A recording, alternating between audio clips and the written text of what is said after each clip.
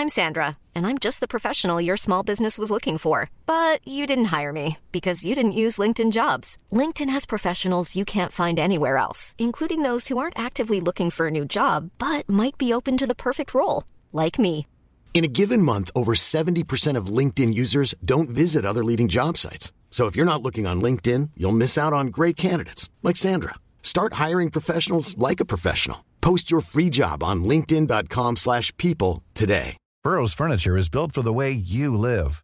From ensuring easy assembly and disassembly to honoring highly requested new colors for their award-winning seating, they always have their customers in mind. Their modular seating is made out of durable materials to last and grow with you. And with Burrow, you always get fast, free shipping. Get up to 60% off during Burrow's Memorial Day sale at burrow.com/ACAST. That's burrow.com/ACAST. burrow.com/ACAST. Many of us have those stubborn pounds that seem impossible to lose, no matter how good we eat or how hard we work out. My solution is PlushCare. PlushCare is a leading telehealth provider with doctors who are there for you day and night to partner with you in your weight loss journey. They can prescribe FDA-approved weight loss medications like Wegovy and Zepbound for those who qualify. Plus, they accept most insurance plans. To get started, visit plushcare.com/weightloss. That's plushcare.com/weightloss.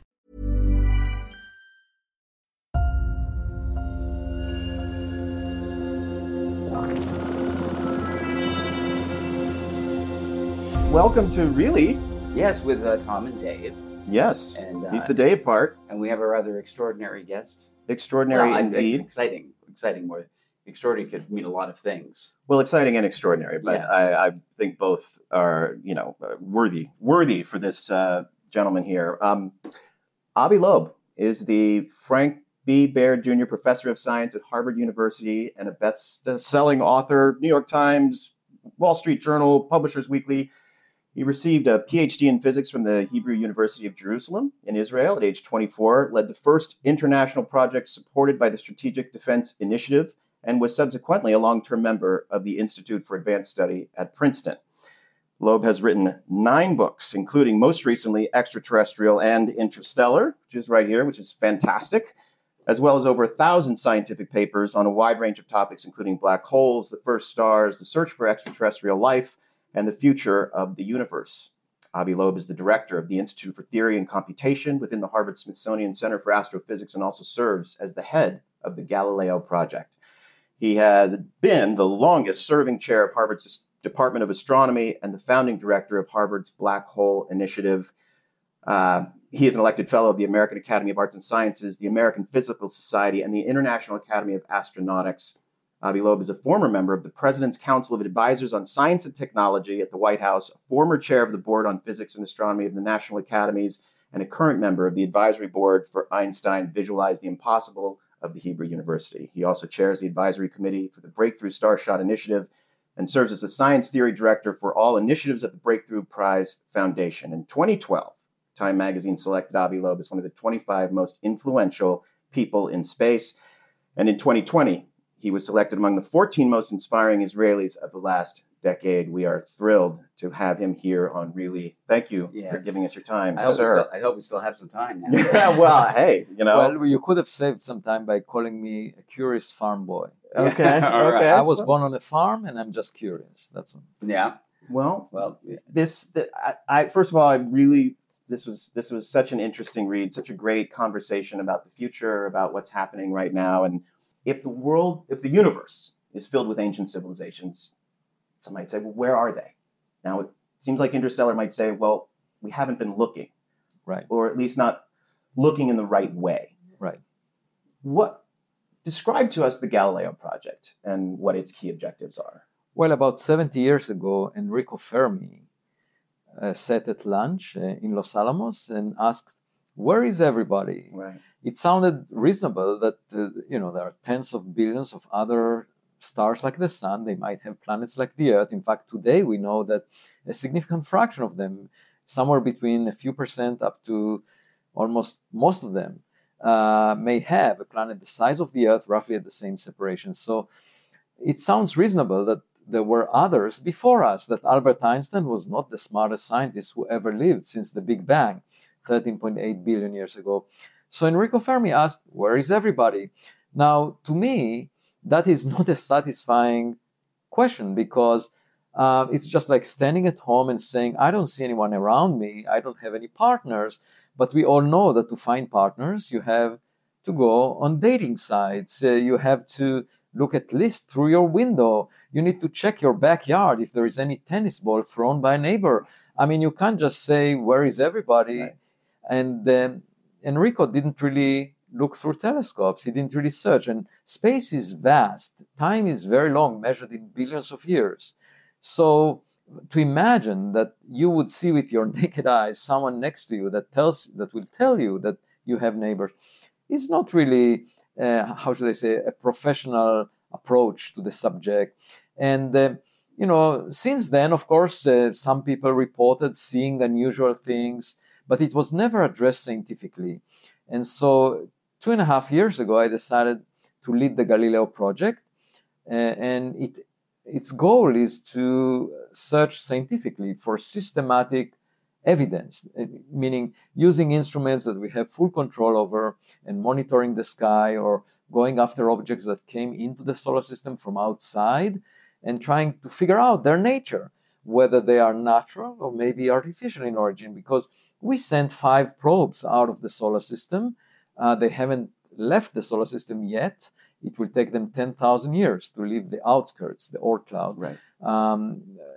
Voyager 1, Voyager 2, Pioneer 10, Pioneer 11, and New Horizons. And, after they leave the solar system, they would become space trash. We are polluting our cosmic neighborhood. But others could have existed billions of years before us. And it takes less than 1 billion years for a Voyager-like spacecraft to move from one side of the Milky Way galaxy to the other side. Okay. And so there was plenty of time for that trip to have been made by a gadget from another civilization. And we just haven't checked our neighborhood for objects that are different than rocks. In fact, we only found the first few objects over the past decade. And guess what? The first 2 appear to be different than the rocks that we're familiar with. And so I said, well, that's intriguing. Let's figure out if they're artificial or natural. My colleagues say, how dare you even bring up this possibility? It's an extraordinary claim to even consider something like us. And I say, no, just read the news every morning.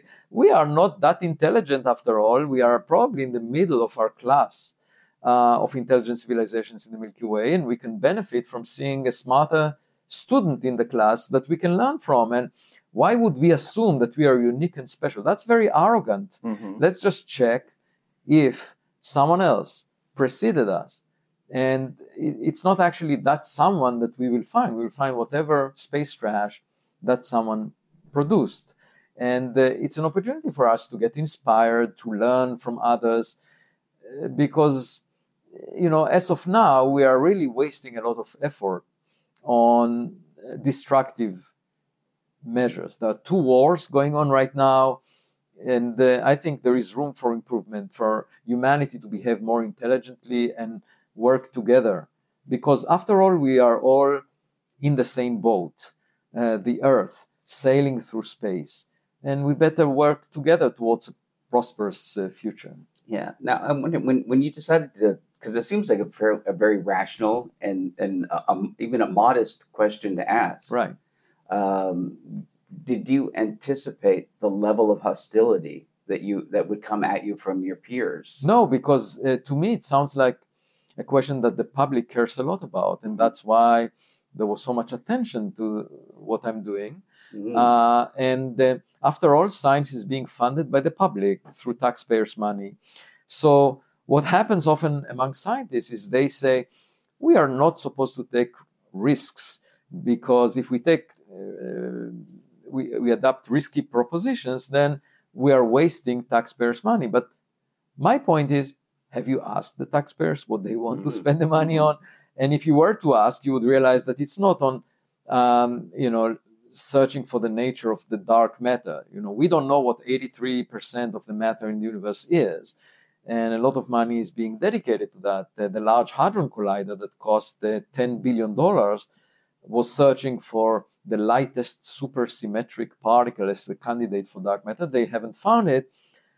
My point is, if you just allocate 1% of that budget to the search for technological objects near Earth, we could make a huge amount of progress. That's 1% of what was allocated to a question that the public doesn't feel affects our future as much as finding whether we have a partner. Mm-hmm. So, the study of dark matter is in the context of the study of the universe, cosmology. And one of the most famous cosmologists of the 20th century that got a Nobel Prize in physics, his name is Steven Weinberg.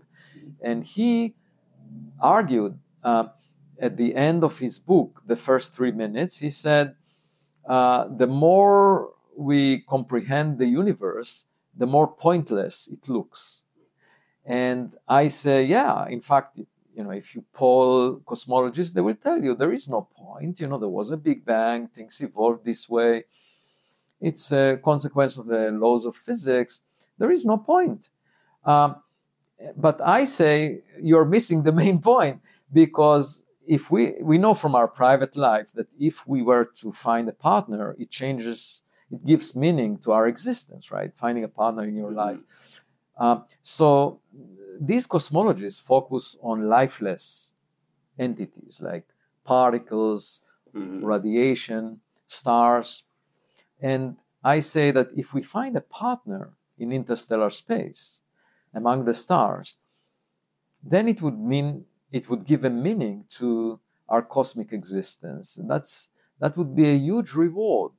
And moreover, it will educate us about the kind of technological future that awaits us, because we had only 1 century of science and technology. And we discovered quantum mechanics just a century ago, and we are using it in all our gadgets. So imagine what we might know 1,000 years from now or 1,000,000 years from now. And this might have been learned already by others. So by witnessing what they produced, we could get a sense of what our future might be like. And, a very advanced technological civilization could be an approximation to God. Why? Because just think about the biblical story from the Old Testament of Moses finding the burning bush. The burning bush was not consumed, and that convinced Moses that it was produced by a superhuman entity that he called God, that he believed in. Nowadays, you can probably buy off the shelf some gadget that would behave in ways that would look completely, bush, like the burning bush. So if I were next to Moses, of course, I would use the infrared cameras of the Galileo project to inform Moses as to how much energy per unit time is emitted by this bush, whether it's natural or was produced by some superhuman entity.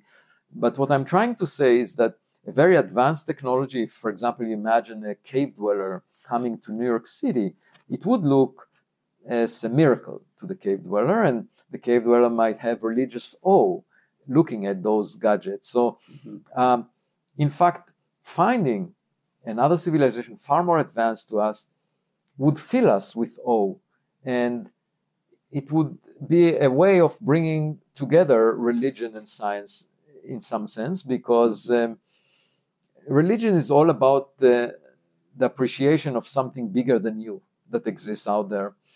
And that role could very well be filled by a far more advanced technological civilization, and that could, for example, produce life in the laboratory, or could produce even a baby universe if they understand how to unify quantum mechanics and gravity. So what I'm saying is, for the future of humanity, it would have a huge impact.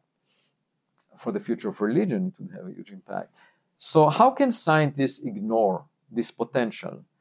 And how can they be so negative about exploring it? Because all I'm saying is, we exist next to the sun. There are so many stars like it, with planets similar to Earth that could have had a civilization like ours a while ago, billions of years ago. So the whole point is to check.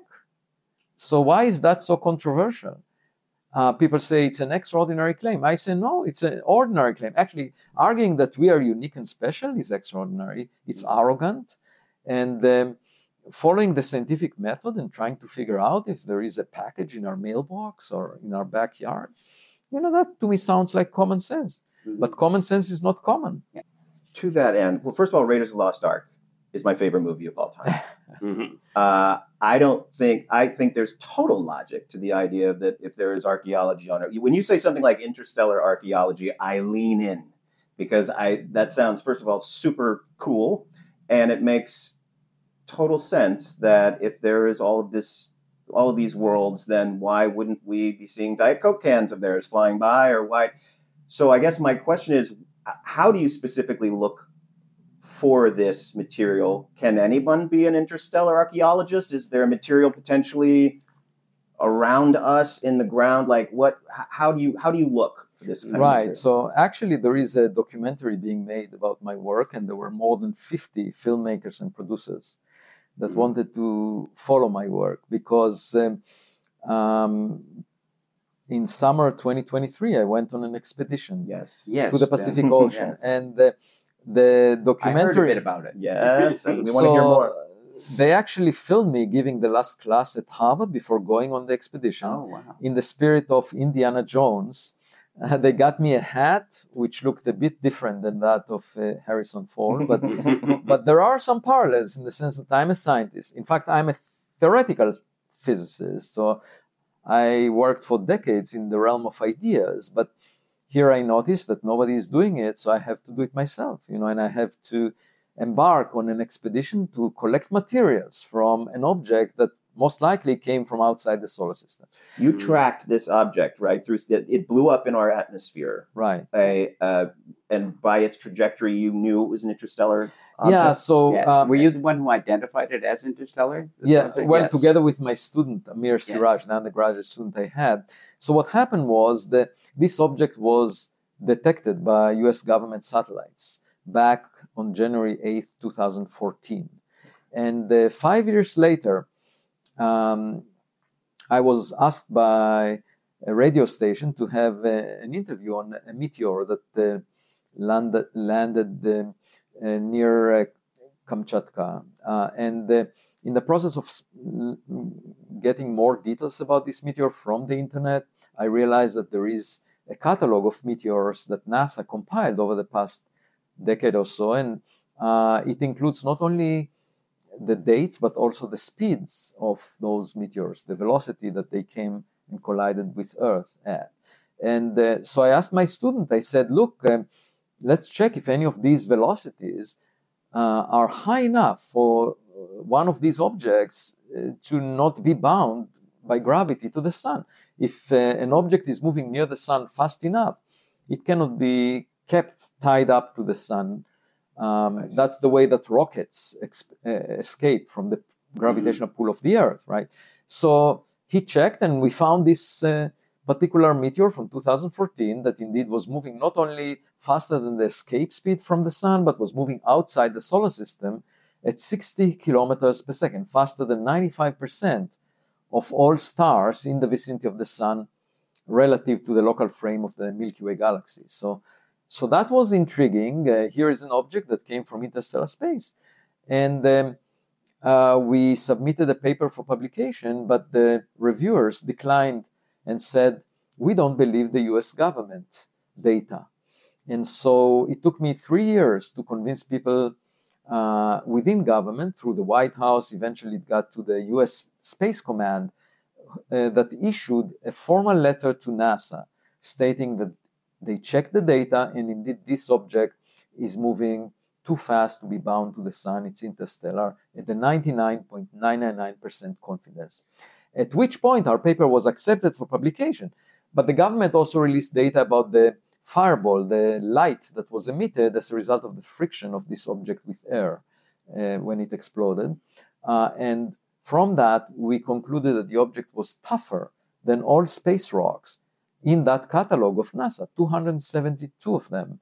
And so that raised the possibility that it may be a Voyager-like meteor. Just imagine our own spacecraft Voyager colliding with a planet like the Earth in the future, it would burn up as a meteor in the atmosphere of this planet, but would have an unusual material strength because it's made of an artificial alloy, an unusual speed because it was propelled by a chemical rocket. Would that come from like a spectroscopic analysis of it? No, it's just the speed of the object and the fact that it disintegrated only under a much larger stress than all natural rocks from the solar system. So it was able to maintain its integrity. Yeah, exactly. Yeah, so I was wondering. Because we knew where it exploded. It exploded at the lower atmosphere at an elevation of 20 kilometers above the Pacific Ocean. So very low in the atmosphere, the density of air is high, and it was moving very fast. And from that, we concluded that it was able to sustain stress from the friction with air far greater than any other stone that was cataloged by NASA over the past decade. So I decided to lead an expedition to go there and assembled the 28 team members, some of the best navigators, engineers in the world for such expeditions. And the other challenge was to raise $1.5 million. This was an expensive mission. And a few months after I announced it, a donor came along and organized a Zoom call with me and said, "You have the money." And so we went there. We built a machinery. We built a sled with magnets on both sides. And because this blew up completely, as far as you know. I mean, it's very small particles. Well, we don't know how big it was, but we know that at least 500 kilograms of material were evaporated in this explosion. And it could have been from the surface of the object, it could have been the entire object. If it was the entire object, then the size of the object was roughly that of a watermelon, half a meter or so. But it could have been the outer layer. And at any event, we were looking after those molten droplets that evaporated from the surface of the object when it was exposed to the immense heat from this fireball. And the fireball released a few percent of the Hiroshima atomic bomb energy. So that was a huge amount of energy near Papua New Guinea. And so we rented a ship that was fittingly called Silver Star and decided to go there and look for the materials. The ocean depth is 1 mile, and the region that the Department of Defense localized for the meteor site was 7 miles on a side. So we were going to explore this huge region and look for molten droplets the size of a grain of sand, less than a millimeter in size, at the bottom of the ocean, a mile deep. It sounded like an impossible mission, but we did find it. Yes. Yeah. You found it. So what does that mean when you find when you brought it up? Did you know? Did you have to study it after? What was? Yeah. No. So we had a sled roughly the size of a person that had magnets on both sides, and whenever we brought it to the deck, we had to scrape the magnets and collect the magnetic particles, most of which were black powder, volcanic ash from Earth. And for the first 6 days, that's all we noticed. But then we decided to filter out the tiny particles of volcanic ash. And we were able to then isolate the bigger particles and put them under a microscope. And lo and behold, we found the first spheral. It looked like a metallic marble, very distinct from the background sand. And the moment that one of the team members showed it to me on the image of the microscope, I hugged him because I realized if we find one of those, there must be many more. Just like when I find an ant in the kitchen, I get alarmed. I know there are many more. So we found 50 of them, of those spherals, on the ship. And then I shipped the material back to my home with FedEx and brought it to the laboratory of my colleague at Harvard, Stein Jacobson, who is a world-renowned geochemist, and he has a mass spectrometer that can analyze the composition of those spherals. And I had also during the summer, after we came back, it was 2 weeks in the ocean, in the sea, And then at the end of June, we came back and I brought the materials. And I had a summer intern that was shadowing me because she had an ambition to become a science journalist. And at one point, she said, "Can I help doing the science?" And I said, "Of course," and gave her tweezers and arranged for a microscope. And she found 600 more of those spherules. Her name is Sophie Bergstrom. So I gave her the honorary title of the spheral hunter. Yeah. And then by now we have about 800 of them. And so far we analyzed 7% of those, but we are about in the coming weeks to analyze the remaining 93% of the spherules. And just from analyzing a small fraction of them, we already found a special type, a unique type of spherules that has composition of elements that was never found before. And we think that it might represent material from outside the solar system because it has elements like beryllium, lanthanum, uranium, which are hundreds of times more abundant in those particular spherules that were found near the meteor path. We found an excess of spherules there. We made a map of the spherules and we found an excess along the meteor path and found a unique type of spherules never seen before, which we call Belau. We gave it a name because it was never discussed before. And Belau is to indicate that beryllium, lanthanum, and uranium are very abundant. And now we have a chance of increasing the sample by another factor of 10 in the coming weeks by analyzing the rest of the spherules. So altogether, I would say the lesson from this is that it's important in life to be an optimist because sometimes life is a self-fulfilling prophecy. If you don't search, you will not find anything. A lot of people said, why would you go there? There is nothing for you to find. First of all, maybe the government was wrong. Maybe there weren't enough spherules for you to find. Maybe we will not find anything unusual. It could have been that my colleague at Harvard would have no time to help in the analysis. But my point is that we made it in a way, and that was very rewarding. And it's not identical to the way that the Indiana Jones finds things. I mean, well, you didn't have a whip. Yeah, I mean, Well, there were no Nazis No. in that narrative, but there were very hostile people in the academic community. Yeah, that's we won't go that far with that, but yeah. But it does seem like there was even resistance to acknowledging that it was an interstellar object. Oh, yeah. Whether manufactured or naturally forming. Yeah, when on the day that I returned from the expedition, there was a paper published in the Astrophysical Journal by two astronomers who argued that the U.S. government doesn't know what they're talking about, that this must be the speed that they measured must be 3 times smaller because they cannot fit the data with their model for stones in the solar system. And I call that the Stone Age of science, where everything in the sky must be stones of the type that we had seen before. My point is, if it came from outside the solar system, it may be different than your model. Right. And you have to be modest enough to allow nature to educate you about something new.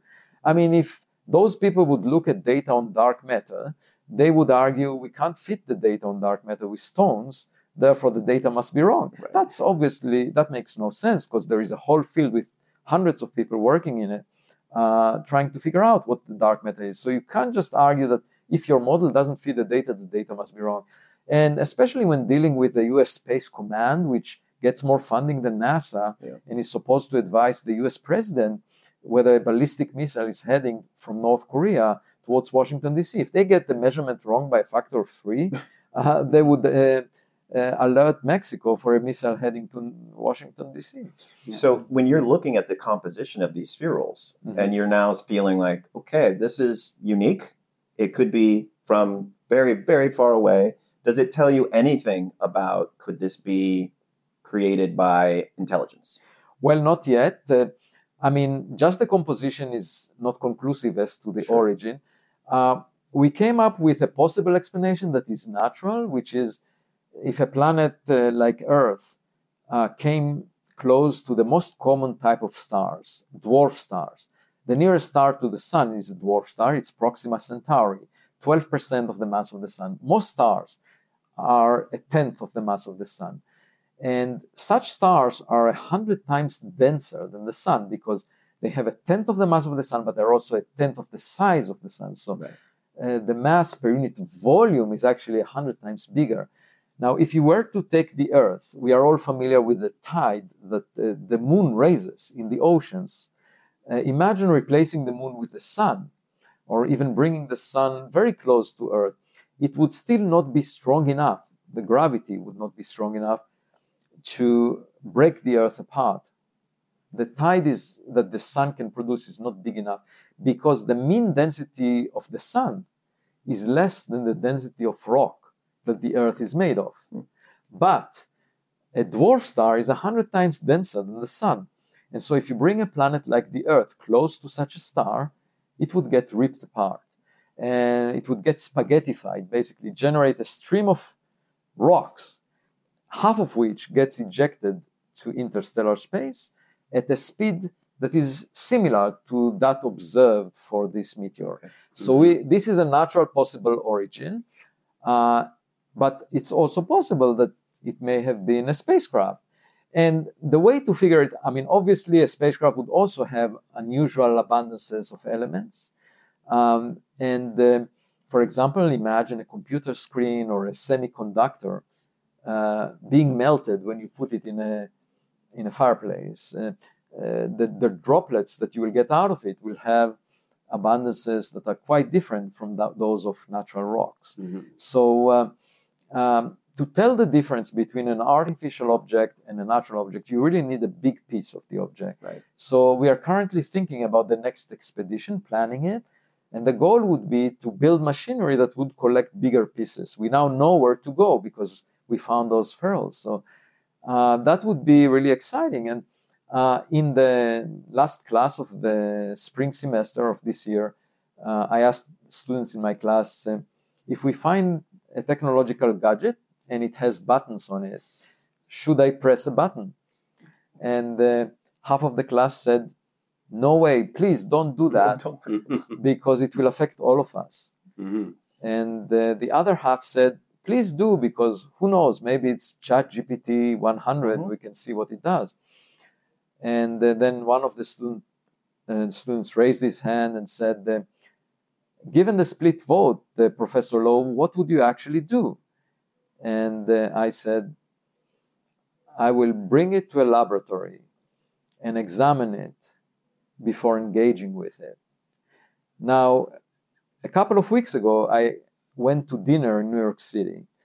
It was hosted by Bill Ackman and Neri Oxman. She's an inventor, he's an investor. At any event, General Petraeus was in that dinner, and the question arose as to what would be the geopolitical future of the Middle East after the war between Israel and the Hamas will end. And he expressed his view, which was not necessarily uplifting, I would say. But among the group of people around the table, there was also a more hopeful view that was expressed by the curator of the Museum of Modern Art, Paula Antonelli. She summarized it in 3 words: love the aliens. And then Neri Oxman said, Avi, you are here. What do you make of it? And of course, what Paula said is that we are usually afraid of something that is different than us. We are hostile to it. But if we adopt a different approach where we actually love something that is different than us, in my case, I would love actually members of another civilization who are smarter than us. Mm-hmm. Why should you be afraid? Why should you have an inferiority complex? You can learn from them. So love the aliens, appeals a lot to me. And I am approaching it in a scientific way. I'm trying to find those that I want to love, those aliens. And I promised Paula Antonelli that if I find any such gadget, I'll bring it for exhibit at the Museum of Modern Art. Because even though it may be ancient history in terms of the senders of that gadget, it would be modern art for us. Now, you probably spend more time around scientists than we do.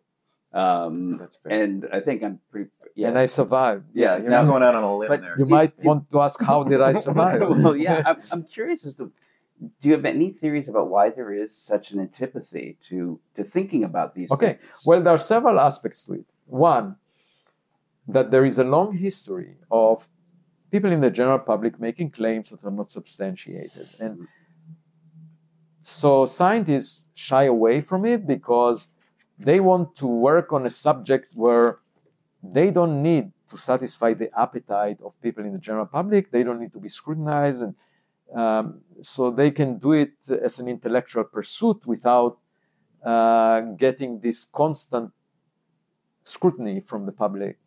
And so they choose to work on esoteric problems very often. Mm-hmm. And at the same time, they argue that what the public advocates is not scientific, it's not substantiated, and it's therefore does not merit any study. Mm-hmm. And I say that's not a healthy approach. In fact, there was a view maybe 1,000 years ago that the human body has a soul, okay, and therefore it shouldn't be operated, shouldn't be dissected, because you would hurt the soul if you open the human body. Now imagine scientists saying, "Oh, this is nonsense, but we don't want to work on that on the human body because immediately all these people will come to us and start bugging Mm-hmm. us if we were to." So then, where would modern medicine be if we? Yeah.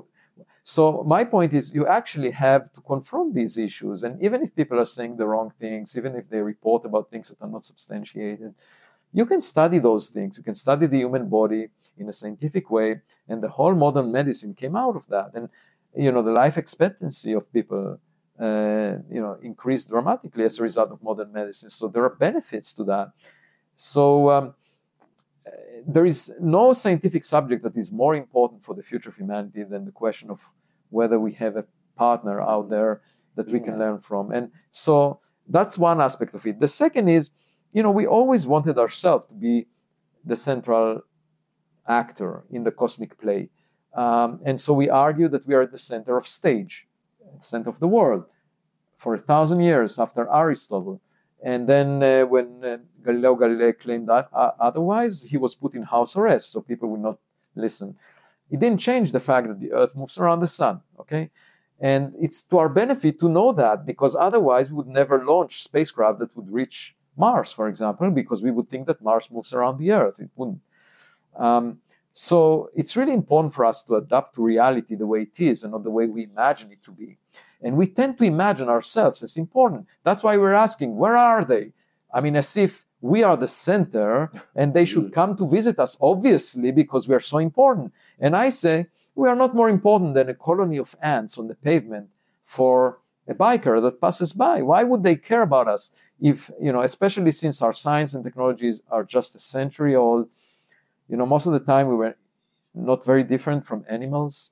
Mm-hmm. And so I don't see ourselves as unique and special and the pinnacle of creation. I can imagine a lot of room for improvement. And in fact, we were the most intelligent on Earth until now, but now AI might replace us in that role, and that should give us a sense of humility.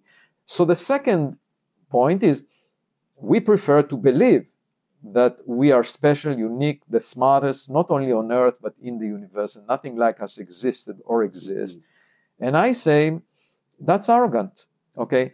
So that also is in the back of the minds.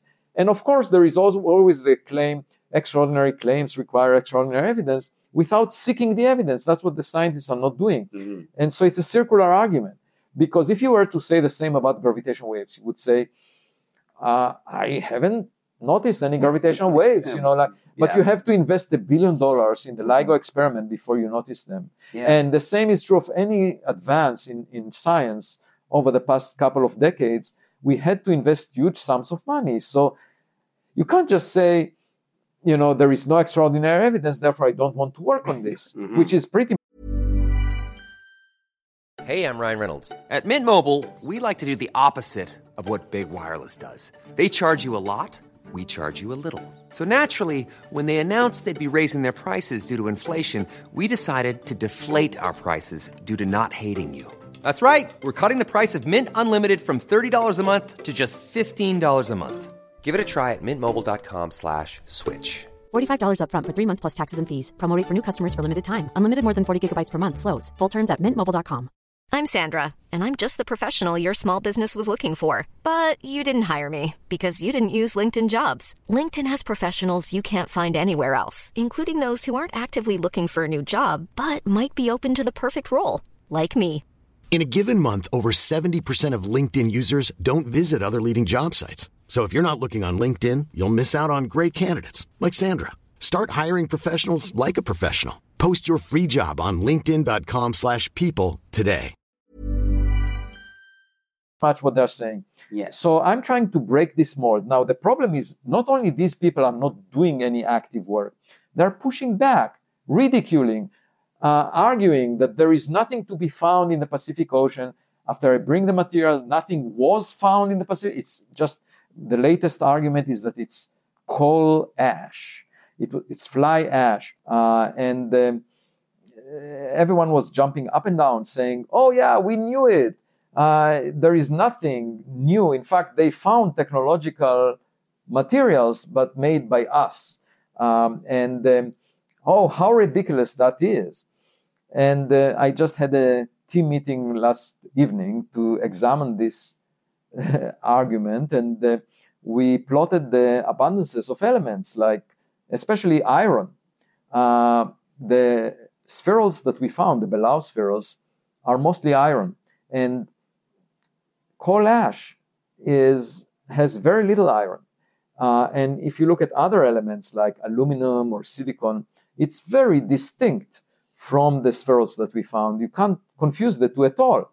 And that is obvious in retrospect because we used magnets to collect the spherules. So coal ash would not stick to magnets. And so how would people even bring this up and write a scientific paper about it and write a blog that was circulated among hundreds of thousands of people, and everyone was jumping up and down? And I say that just shows you how non-professional this practice is of the critics. And I say these critics are no different than spectators looking at a soccer match and telling the players how to pass the ball. How dare they? We have the materials. We analyzed only a fraction of it so far, and they already make an argument as if we found coal ash, which... And how much of your sample material did you give them to study in depth? Nothing. So they had no samples? They had no sample. They just relied on our analysis of 7% of the spherules. Yes. And they didn't even take into account that we collected them with magnets. So... But it's easier than going to Papua New Guinea and going a mile underwater. So that's the whole point.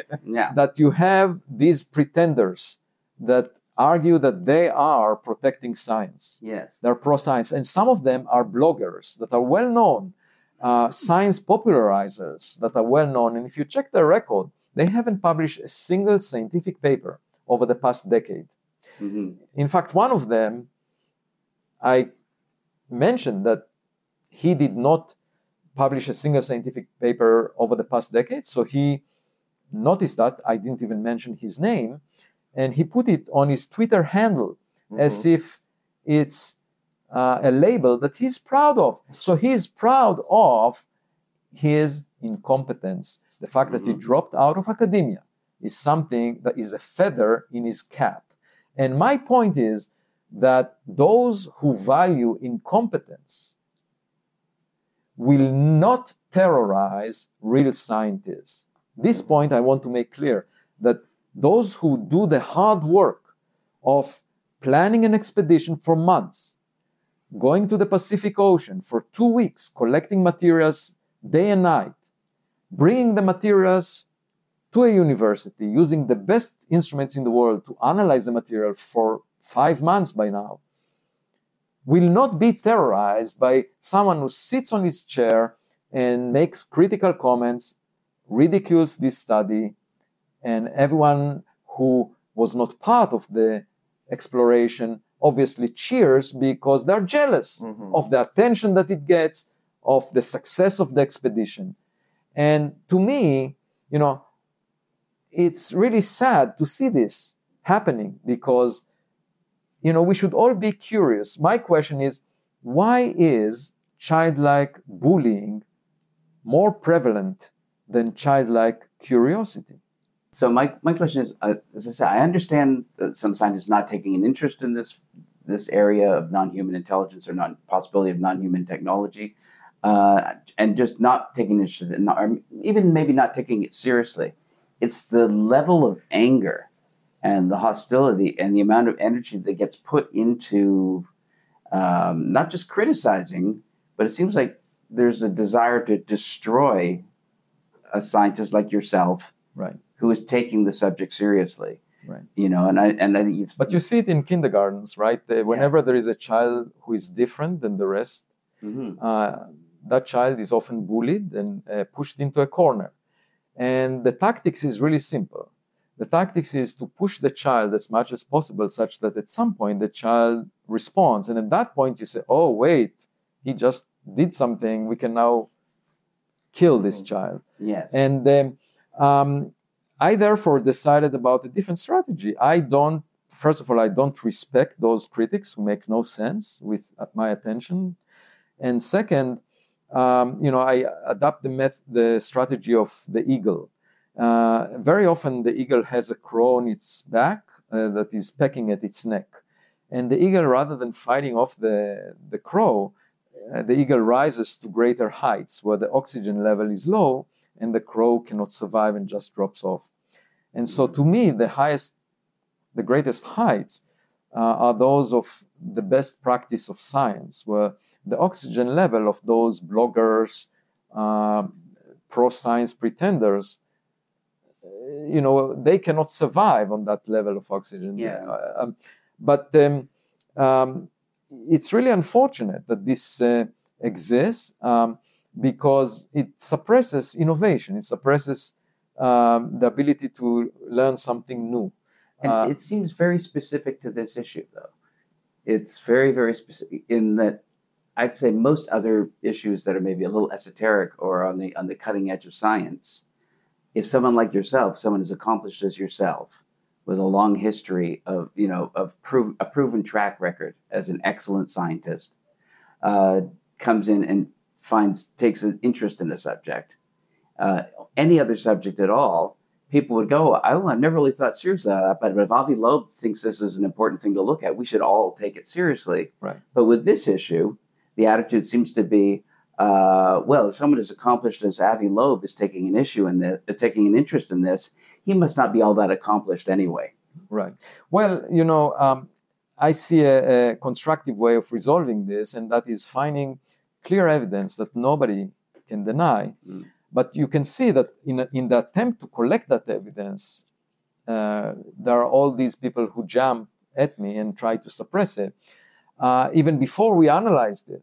But my belief is that, if we get a high resolution video of an object with the Galileo project that is moving in ways that our technologies cannot reproduce, and it looks artificial in origin, or if we find a gadget at the bottom of the ocean that was not produced by our civilization, then obviously there will be no way out of the conclusion that it's real. And so that's my hope, that eventually the evidence will win the day, just as it did in the case of Galileo Galilei. And for that, I adopt two principles from sports. One of them is the principle of FIFA. In the World Cup of women, the decisions were not made by paying attention to what the audience says or what the players say. The decisions were made as to whether there was a goal or not using cameras, instruments that have no personality, no bias, not based on eyewitnesses, and so forth. And so this is the scientific approach, where you use instruments to record data and analyze it. And in particular, we will use machine learning, artificial intelligence, so that we don't introduce a human element to the analysis. And the second part is what basketball coaches often say: keep your eyes on the ball, not on the audience. So I have no footprint on social media. I don't care how many likes I get. It doesn't mean anything. What matters to me is where the ball is. And the ball right now is in the form of the evidence that we are trying to analyze. To your credit, you advocate for transparency in your work. Has this pushback? I mean, I always say, like, the closer you're getting to something good, the more ferocious it's going to feel when it's coming at you, because there's just that friction that is inevitable and usually a very good sign. But has it caused you to go, like, maybe I'm not going to share as much, or maybe I'm not going to share the experience of discovery, which is exciting, which I think is to the benefit of people? It didn't affect me, but it affected, of course, some team members that are very worried about, especially the young ones, they evaluate their prospects for getting jobs, and they're worried about the response. And of course, that is the reason that some of the attacks are being initiated, to send a signal to the young people not to deviate from the beaten path. And I think that's the worst. So in fact, I'm planning also to write a book for young people, young adults, that would encourage them to explore. Because I do believe that the future of humanity depends on us paying attention to evidence more than to opinions of people. But which I think is fantastic, because there is a fairly long history of scientists who have tried to push this subject forward, who have been destroyed in the past. People like James McDonald, and even J. Allen Hynek was very much dismissed, and so that all went underground in, I guess, what they called the Invisible College. Right. But I'm not familiar with all the circumstances, but the point is that I'm just following my curiosity, and I'm still a kid. One of the most traumatic experiences for me as a kid was asking a difficult question at the dinner table and noticing the adults in the room dismissing it because they didn't know the answer. They didn't want to show any weakness, that they are ignorant. And I decided to become a scientist because it's an opportunity, it's a privilege for me to answer the question myself using the evidence that I collect. So I don't need to rely on the adults in the room. And what I see is deja vu again within academia, people pretending to be the adults in the room and dismissing the question. And for example, with respect to one of these interstellar objects, Oumuamua, there was no cometary tail. And yet the object was pushed away from the sun by some mysterious force. So I felt like the child in Hans Christian Andersen's tale, the emperor has no claws. In this case, Oumuamua is the emperor and the claws are the cometary tail. I said, there is no cometary tail, it's not a comet. My colleagues say, no, it is a comet, but it's made of materials that are invisible. We can't see the tail. It's a hydrogen iceberg or a nitrogen iceberg. And, it felt like going to a zoo and looking at an elephant, and then the adults around me saying it's a zebra. It's just that the stripes are invisible. It's just not honest. It's, if you don't see a cometary tail, a comet is defined by the tail that is visible. So then another person said, well, maybe the tail exists when we look away. When we didn't look at the object, the tail was there, but when we looked at it, the tail disappeared. Which is like saying the zebra has stripes that appear only when you don't look at it. Quantum zebra. And that was published in the Astrophysical Journal, this claim. And then there was another claim that, it's a dark comet.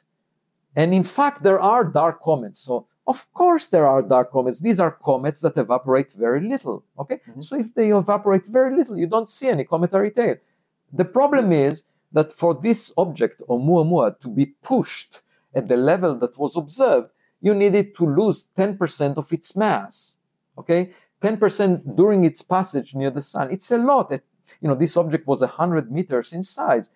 If it were to lose that much mass, you would see a cometary tail. It cannot be a dark comet. Of course, there are dark comets. The fact that there are dark comets doesn't mean that Oumuamua could have been dark, because the acceleration that they experienced was extremely small, orders of magnitude small. Yet again, a scientist would say, well, there are dark comets. Of course, there are objects that don't even evaporate at all. But the point is that Oumuamua was pushed. And to push it with a cometary tail, you need a huge amount of material that would make it visible, given the levels of dust, water, vapor, carbon-based molecules that are associated with any comets that loses so much mass. And so I'm just trying to be as honest as possible, and people are saying, no, it's a hydrogen iceberg, it's a nitrogen iceberg, things that we've never seen before. And I say, if we've never seen them before, why not allow an artificial origin? They say, no, it must be natural. And then they change their mind from month to month as to what natural means. And that has been the case for 5 years. Now, after 5 years, there was even a blog post by a few scientists, a few astronomers saying, well, actually, there is no problem at all. And I say, if there is no problem at all, how come there are all these papers that were written by multiple groups trying to explain it as a hydrogen iceberg and nitrogen iceberg? So there are lots of layers of cover-up. And all I can tell you is that I'm saying what is obvious. It's not as if I'm inventing a story. Right. Yes. And yet other people are inventing rather outlandish explanations. Now, of course, you might say, okay, well, Avi says that maybe it was pushed by reflecting sunlight. I don't believe in this interpretation. Fine, but the point is this object was unlike the rocks we have seen before. So it's intriguing. This was, and Oumuamua, just for our audience, was the inspiration. You wrote inspiration extraterrestrial for exactly. it, for the inspiration for Galileo project, right? Because we didn't have the means, we couldn't land on it and study it. Right. We didn't have the means of really analyzing it because we were looking for different things, planet killers, the whole thing. It's now flown past. We're not going to see it again. Millions of times fainter. But we are looking for interstellar objects now. Well, there is the Rubin Observatory that will start operations in the beginning of 2025 that has a 3.2 billion pixel camera, 1,000 times more pixel than in your cell phone, that will survey the southern sky every 4 days and will find many Oumuamua-like objects every year. Okay, so we're waiting for that. And amazingly, when I checked if anyone is designing software to identify interstellar objects out of the data stream that will come freely out of this telescope, I was told, no, we are just looking for objects bound to the sun. And that was shocking to me, given that Oumuamua was discovered. So with my postdocs, we designed the software. We are hoping to analyze the data within a year and a half and possibly get I was asked by a reporter, what is my biggest hope, wish, is to have as much data as possible about such an object. Because, if indeed it's a nitrogen or hydrogen iceberg, we learn something new about an environment very different from the solar system that produced it, because we don't see such objects in the solar system. But if we have enough data, we could also tell whether it's natural or artificial. And that's what I want to figure out. So even if 1 out of 100 objects happens not to be a rock, that would change the future of humanity, and that's worth it. Yeah. These are clues that can save our species. These are clues potentially from other civilizations that if there was something in there that could just give us a hint, it could take our C-class civilization or D-class civilization to a C-class or something, it could give the push. It would be a wake-up call for us. And I think I remember an interview with you about maybe a year or 2 years ago where you even just suggested that, if we're going to be looking at exoplanets, we should be looking for industrial pollution. Right. And that you got pushed back on that. That was 2015. That was an idea that I had. Yeah. And now other people are talking about it. So, my hope is that in my lifetime, since this is a path that was never taken before, there might be low-hanging fruit. And in my lifetime, we will find something. And then, of course, the question is, what's next? Yeah. What's next for the Galileo project? Yeah. As of now, we're collecting data for about a month by now and using machine learning software to figure it out. How many observatories have you set up? We have one at Harvard University, and we are assembling a copy of it for Colorado. And then each copy would cost about $500,000, and it depends on how much funding we get as to how many we make. It would be good to have hundreds of them so that we get good statistics on in many different regions on the type of objects that the US government claims they don't know what they are. I mean, a few percent of the unidentified anomalous phenomena are not figured out by the intelligence agencies. And to me, the role of a scientist like myself is to help government. If we find that they're made by Chinese or Russians, then we happily will give them the data. You send the data to Washington D.C. If we find very rare types of birds, we will happily give it to zoologists. But if it's anything else, that obviously the U.S. government doesn't care about interstellar affairs. They don't care what comes into the solar system from outside, and all of that is my focus. So we are complementary in our interest to the U.S. government that has a day job to protect the nation for national security, and therefore, I think it's a win-win situation. Whatever we find will be of value. Are you looking to set up your observatories in areas that are sort of reported hotspots for activity? Potentially, yeah, if we have enough of them. Yeah. Places like the Hudson Valley and River Potentially, Valley. yes. As long as they are not sensitive areas, strategic areas. Yeah. Are there any landing sites for meteors like the one that was in Papua New Guinea? Are there any new ones or places that you want to go interstellar? We identified as the second interstellar meteor that we think may have landed, and we consider the possibility of visiting that site as well. So we will have to make a decision in the coming months whether to go back to the first meteor and look for bigger pieces, or diversify our portfolio, since we collected some materials already from there, and look for material from the second interstellar meteor. So the second one is closer to Europe. It's a completely different path of a different ocean. And so we will decide where to go once we finalize the analysis of the spherules that we have. If they look very intriguing, we might say, okay, well, it's too tempting. We must go back again. Oh, I see. Yeah. So do you enjoy being out on the open ocean? Sorry? Or do you enjoy being out on the open ocean? No, I mean the boat rocks a lot. I was wondering, as a Harvard scientist, how good your sea legs are. Well, I jog every morning at sunrise on land. Yeah, and I did it also on the ship. Yeah. I started, I monitor the speed that I jog at with a workout app that I have on my watch. And I noticed in the first couple of days that I'm actually jogging slower than usual. I thought it's jet lag. And then I realized, actually, what my watch is measuring is the speed of the boat. Because the GPS system is responding to the ship moving around. And so, I don't think anyone experienced that before, but actually, it wasn't a good measure of my speed.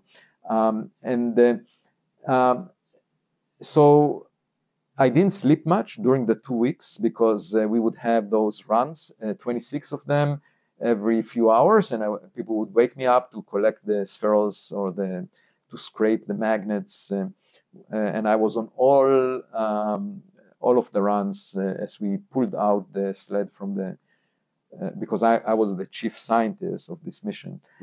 So I felt responsible. I have to be there with my troops, so to speak. And altogether, I felt thrilled because it was a very fulfilling experience having a group of people that are all on the same boat and dedicated to the success of the mission.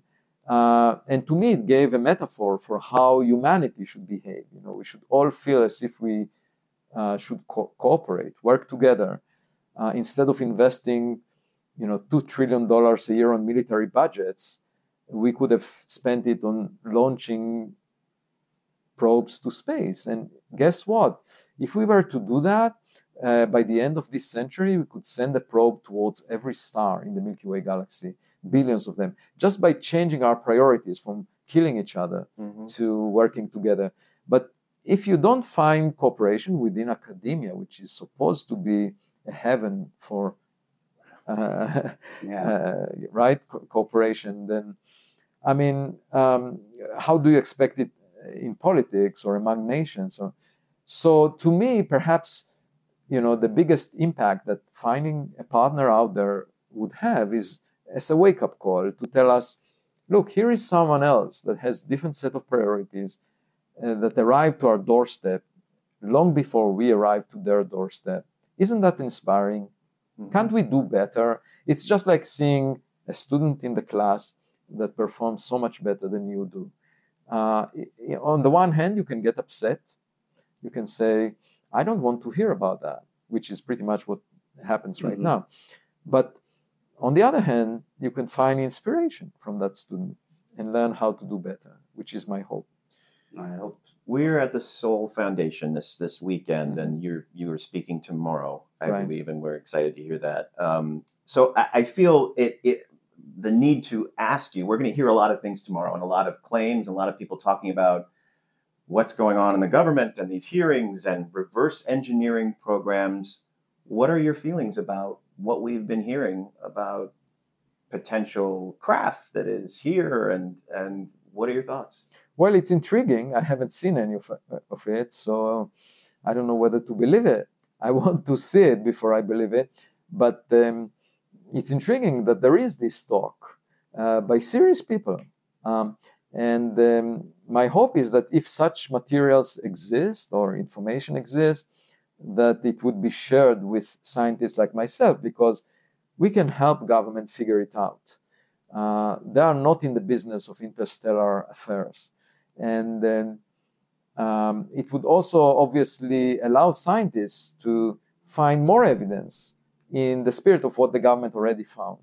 So I very much hope that there will be transparency. I'm not sure why it's being hidden, if it is. It may also be that no such material exists, that it's all stories that are being told by corporations who develop the next level of weaponry, and they want to hide it under the rubric of extraterrestrial, just so that nobody would take it seriously if they see it. But if it exists, I really want to see it. And I'm not afraid of realizing that we have something to learn from someone else. I'm not afraid of any threat. I think that we do not pose a threat to species that are far more advanced than we are. We can just learn from them. I'm an optimist in this context. I disagree with what Stephen Hawking said a decade ago, that we shouldn't transmit any signals out of fear that they might see us as a threat. I don't think so. You're also an AI optimist, which I thought was interesting. You'd written an article, and we'll let you go on. We have many questions for you, but I just thought it was the article you wrote about AI, and there was some of this in Interstellar, which had to do with if something does come here, it might be like, you humans get out of the way. I want to talk to your AI, because they might feel kinship to our AI more than to us. Yeah. And it's unlikely that biological creatures would make the trip that takes millions to billions of years across tens of thousands of light years in harsh conditions, being bombarded by cosmic rays. To me, it makes much more sense there would be equipment, if it's functional, with a brain that is technological, AI. And our AI systems might help us figure out their AI systems. And it's just like watching your kids, work on the internet, and you can't really fully understand what they're doing, but you trust that they would follow your guiding principles. And I really look at the AI as our technological kids. And, the people that are fearful of AI, to me, are not good parents, because, they're worried about an intelligence system misbehaving. And, that's what kids are. And when you bring up kids, you worry about them misbehaving. But how do you avoid the risk? You don't expose them to dark corners of the street where there are lots of crimes taking place. So you don't want to train those AI systems on anything they find on the internet. You want to use training sets that, just like the education department decides about the curriculum of students, so, it's really the task of psychologists, the task of educators or philosophers to set the set of principles that we want to educate our technological kids, the next generation of AI systems. And it's an opportunity for the humanities. Rather than teaching ancient Greeks as they did, for decades, I say, well, the ancient Greeks were interesting, but they didn't have computers. So let's shift the discussion from the past, thousands of years ago, about what people said back then, to the present and the future, and let the humanities tell us how to interact with intelligent technologies that we develop, because they are no different than humans in some ways. And we have to decide about ethical rules, about a set of principles that we want to train them on. And so it's an opportunity for humanities to be relevant. And I find it surprising that universities are not jumping at the opportunity. In fact, the only thing I see at universities is discussions about how much AI is allowed to be used by the students during when they do their homework. Right. That is not really the question.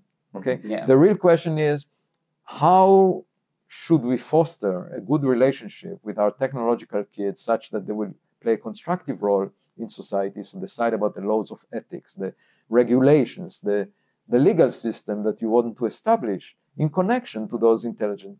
And, the same is true if we encounter extraterrestrial AIs. It will not be the work of physicists to figure out those systems, because physicists are used to figure out, lifeless objects that are not intelligent, electrons, protons, elementary particles that obey the same set of rules that are predictable, whereas it's psychologists and philosophers that deal with intelligent systems, humans, right? So if I were to witness an intelligent system from an extraterrestrial origin, I would likely bring psychologists into my research team rather than physicists, because they know how to deal with intelligent systems. Fascinating. Yeah. Well, listen. I got to say, thank you so much for your time. So grateful. Stay the course, by the way. Yeah, Don't get discouraged by any of this. Please stay the course. I hope the courage and curiosity that yourself and people like Gary Nolan, you're such a tiny group of scientists that are weighing in on this, and it's really invaluable for all of us. Well, I jog on my own alone with no people around every morning at sunrise, and I don't mind doing my science this way as well. But my hope is that it will get more crowded, and once it does, I will do something else. And NASA's involved, and you've inspired. I think it's only cycling towards an exciting future. So we're really excited to hear about the next adventures of the Galileo project. We thank you again for taking your time with us, and hopefully we'll have the chance to speak with you again. Yeah, great pleasure. We look forward to seeing you on your talk. Avi Loeb on Really.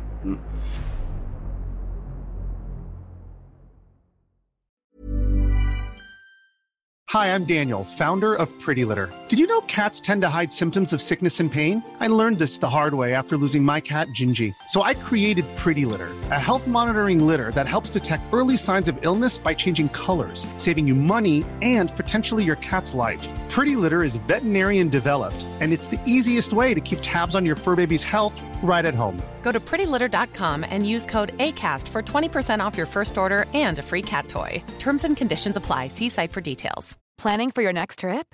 Elevate your travel style with Quince. Quince has all the jet-setting essentials you'll want for your next getaway, like European linen, premium luggage options, buttery soft Italian leather bags, and so much more. And is all priced at 50 to 80% less than similar brands.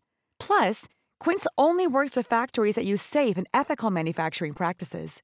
Pack your bags with high-quality essentials you'll be wearing for vacations to come with Quince. Go to quince.com/pack for free shipping and 365-day returns.